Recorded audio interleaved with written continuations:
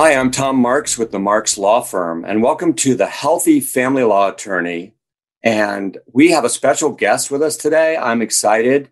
We're going to talk about triumph over tragedy and divorce. And so I'm bringing this to you because I want to provide hope and help to your family because I believe your family matters. And I want to help you navigate through the divorce process successfully and in a healthy way. So with us today is a longtime friend of mine, Julie Kleffel. Hi, Julie. Hi, Tom. Good morning. Good morning. Welcome aboard. Thank you for having me. I'm excited to be with you this morning. Oh, you're welcome. So, Julie, tell us a little bit about yourself. Well, I'm a mom, and I am a banker, and I'm a daughter and a sister, and I am a fourth-generation Central Floridian. Live right here in Orlando. Yes, you are a mother, a business person, a community leader, an amazing person, and currently you are the Executive VP, Chief Banking Officer of Seacoast Bank. That is correct. That's my day job. That's a lot of title there, and we'll get to that in a little bit. So I want the audience to hear your story because this is triumph over tragedy and divorce, and you've had that in your life, and yet look at where you are. So let's see what we can do to provide some hope and help to our viewers. So you were married very young. Yes, I was married at 18 years old, right out of high school, my first semester in college, right before I turned 19. So young and full of hope and thoughts of what life was going to be like as a young married woman. And so you got married young, and you were freshman in college, and difficulties and ultimately a divorce happened. Tell us what happened there. So right after I got divorced and right after I got married, I moved out of Central Florida and moved up north.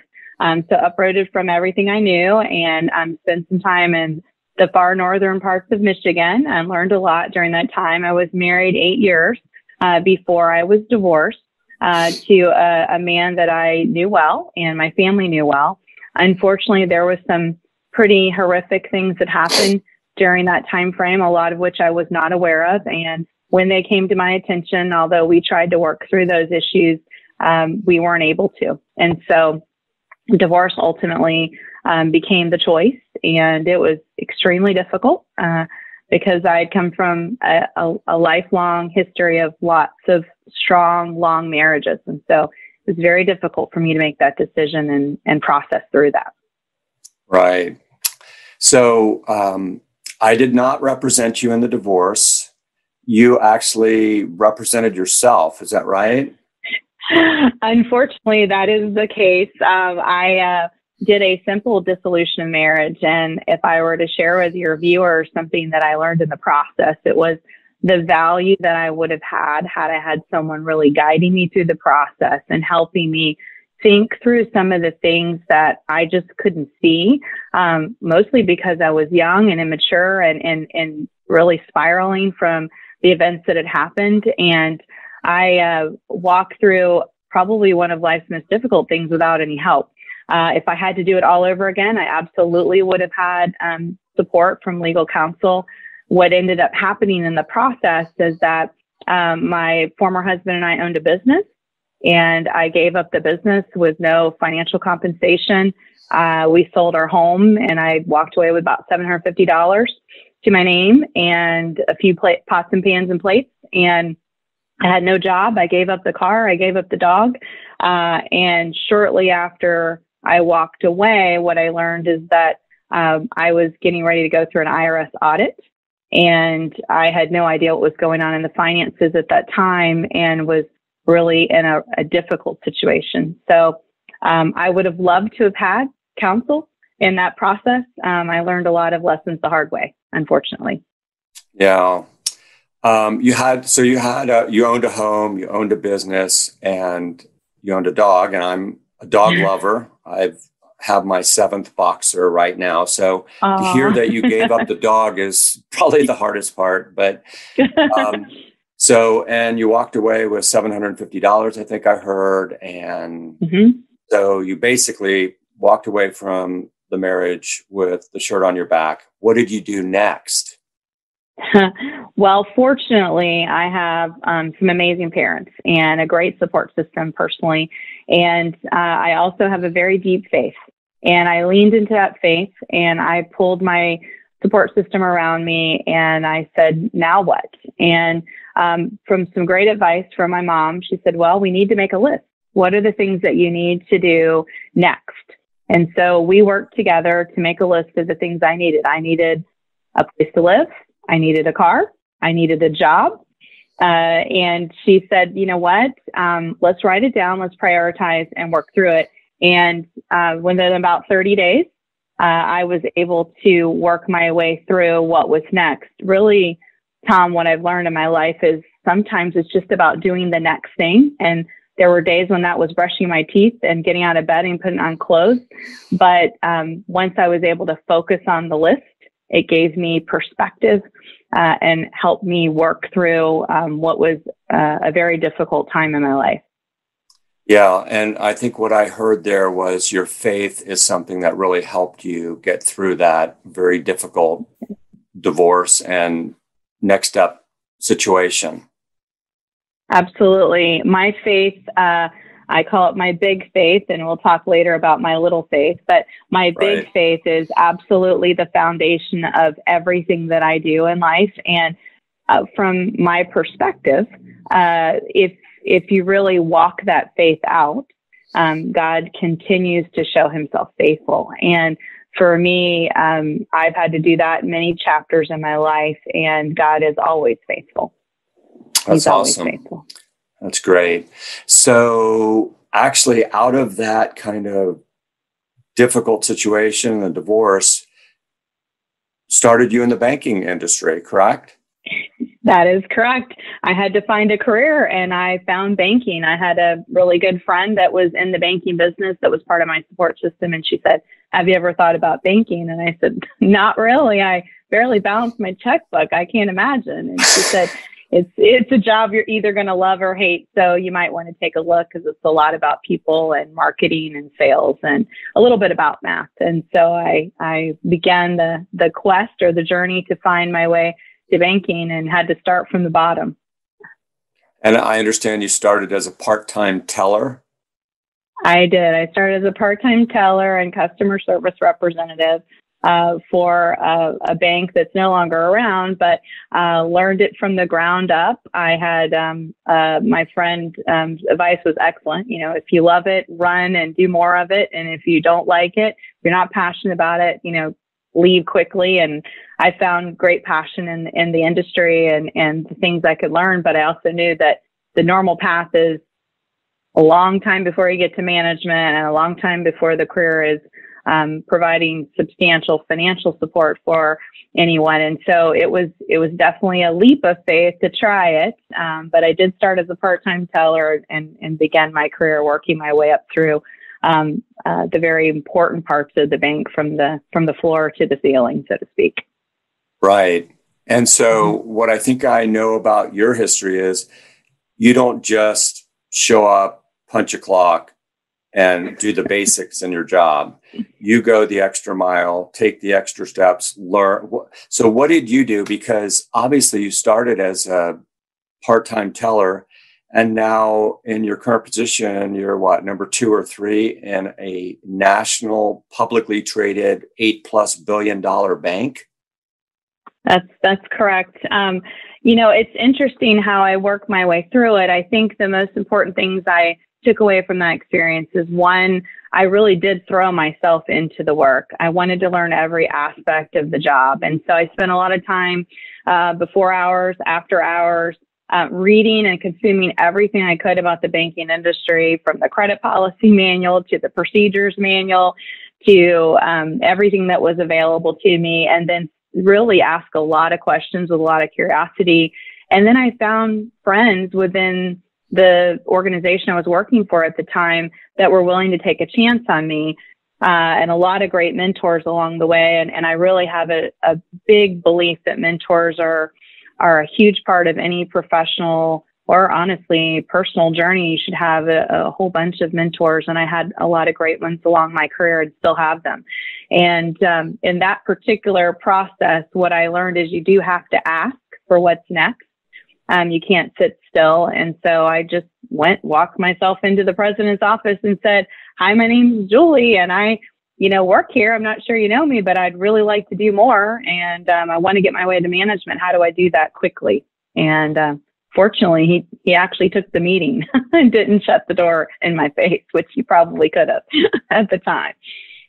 Well, that is such a great example for people who have gone through a divorce. They, instead of just feeling sorry for yourself or feeling beaten down, you do those next steps. You go above and beyond. It's kind of like the saying, life is 90% attitude and 10% what happens to you. So, yep, this life is not easy. We're all going to go through hardship. So what are we going to make of it? And are we going to invest in ourselves and move to the next level? So you did that. And yet your story doesn't end there, obviously. Not everything is hunky dory. So you remarried, had a child, and you had more tragedy. I did. So 8 years after my divorce, I found my soulmate. And he was the love of my life. His name was Eric. And we got married shortly after we began dating. And unfortunately, 2 years after we were married, he passed away suddenly at the age of 30, 4 months after our beautiful daughter, Faith, was born. And Faith has special needs. She has Down syndrome. So I was a new mom 2 weeks back from maternity leave with finding myself as a widow and trying to figure out how to successfully support my stepson at the time who was 10 and my 4-month-old baby. And so again, I was faced with do the next thing conversation and leaning into my faith and how do I move forward. And for me, it was a great support system within my pastoral group, within my parents, again, who have been my rocks along the way, but also the knowing that I had a little one that needed me to step up and be there for her. So I took those same principles that I did when I was divorced and took those through the death of my husband as well. So another tragedy. And I think what our audience would want to know is, how did you juggle all that? I mean, yes, you're a widow. You're taking care of your husband's stepson, and you have a special needs daughter, and you have I'm going to guess, a somewhat demanding job. I don't know where were you in the bank at that time? At that time, I was a senior leader in the organization, working my way up and through to the executive suite of the bank. I was not all the way at the top of the bank at that point. I was I would say, upper tier management. So yes, a very demanding job, not nearly as demanding as the one I have today. It was a much smaller company at the time. But I would tell you that for me, the most important things that I did to juggle life was, one, I sought counseling. And so 2 weeks after my husband passed away, I immediately got professional counseling, which I would highly recommend to anyone that's going through a difficult time. You need a counselor, i.e. your attorney at law, and you need a counselor that can help walk you through. And so my counselor ended up started as a grief counselor, helped me then process my divorce, which I had not really dealt with, but then eventually became my executive coach and my life balance, work-life balance coach. And I was in counseling for almost a decade, and highly recommend that it was very valuable. And then the juggling of things was building a team, Tom, really. I mean, it was about an A team, a B team, a C team, a D team, right? Everybody needs a village when you're raising children, especially post divorce or tragedy, and anyone that's a working professional needs a village. And so I built out a village, and that village was family, friends, and hired help to get me through life. I found I had to hire a lot of people to do all the things my late husband did, but I figured it out. So support system, counseling, and making sure that you have an A, B, and C team really makes a difference. Yeah, I think that's so helpful for our audience because, our purpose is to provide hope and help to families, right? Because families matter, and to successfully navigate through this family law process. And yours was through the family law process and beyond. And so what you've talked about, faith and counseling, big faith and little faith. So now you've talked about your big faith and your daughter faith, right? Mm-hmm, that's correct. So what would you say to people watching this video were the most important things to you during the process to get you from the initial divorce and the loss of your husband, the second marriage, to where you are today, that they could kind of grab onto and say, I also could utilize some of those tools? Sure. So first, I would say give yourself permission to grieve, right? So I had to give myself permission to grieve the loss of my first marriage through divorce, grieve the loss of my second marriage through death, and then remind myself that everyone has a story. And for me, the thing that helped me the most was hearing stories of others that had difficult circumstances and me being able to focus my energy on helping them. And I found that through some group counseling that really helped me. I found other people that had walked in similar shoes, and I was able to kind of pour my life into them. I think sharing the story makes it real and makes it palatable and makes it transparent. And hopefully you can, give back. I found that having a purpose, which is impacting lives for me, and I do that at work. I do that at home. And I found that doing practical things that helped me stay out of that dark place, if you will, kept me from spiraling, were making lists and checking them twice, pulling teams and support systems when I was finding myself in a difficult place, and asking for help, which is, I think, the hardest thing, because asking for help means you have to admit, I can't do it alone. And I'm pretty independent normally, but I learned that asking for help gives other people joy, right? And for me, then I was able to kind of expand my family and my network. And now I'm able to lean into those people for other things, right? And so those would be the things I would share with your audience. And I would just tell you, hope anchors your soul, and there's always hope. And God stretches and grows me every day. And I'm a better person, and I'm a better leader, and I'm a better friend and mom and daughter and sister because of what I've walked through. I wouldn't wish it on anyone, but I am on the other side, and there is light at the end of the tunnel, and it's not a speeding train. It's the light and hope I have through my faith in the Lord, and the joy I have in my lovely daughter, and an employer that has been incredibly caring through the process as well. That is so incredibly helpful. I'm thinking you should write a book, number one. Number two, we should put a checklist of all of those things you just said, because those were so powerful and so helpful to people going through things like you have, or less or more. So I think that's great. Julie, you have talked just a little bit about your daughter and the tragedy of losing your soulmate, your husband, at such a young age, 30.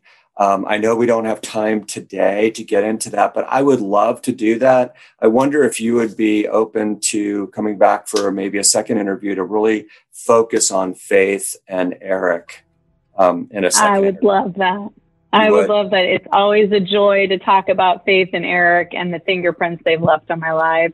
So I would be more than happy to share more about that story with you and your listeners. If you find it valuable, I would love to do it. So thank you for thinking of me. Oh, Julie, thank you so much for showing up on the channel today. It's a blessing to me. I know it'll be a blessing to our viewers, and this is what our purpose is, to provide that hope and help. And I think you've done that today. I would say that if you found, as viewers, any value in this, that you would subscribe to the channel, hit that like button if you've enjoyed it. Also, if you want to receive notifications of any future videos, which I'm posting every Wednesday at noon, hit that bell icon. This is all kind of new to me.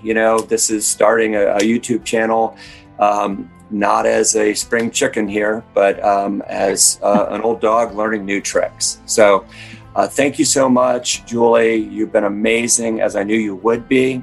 And we will see you all, our viewers, next time. Thanks so much. Bye. Thank you. Bye.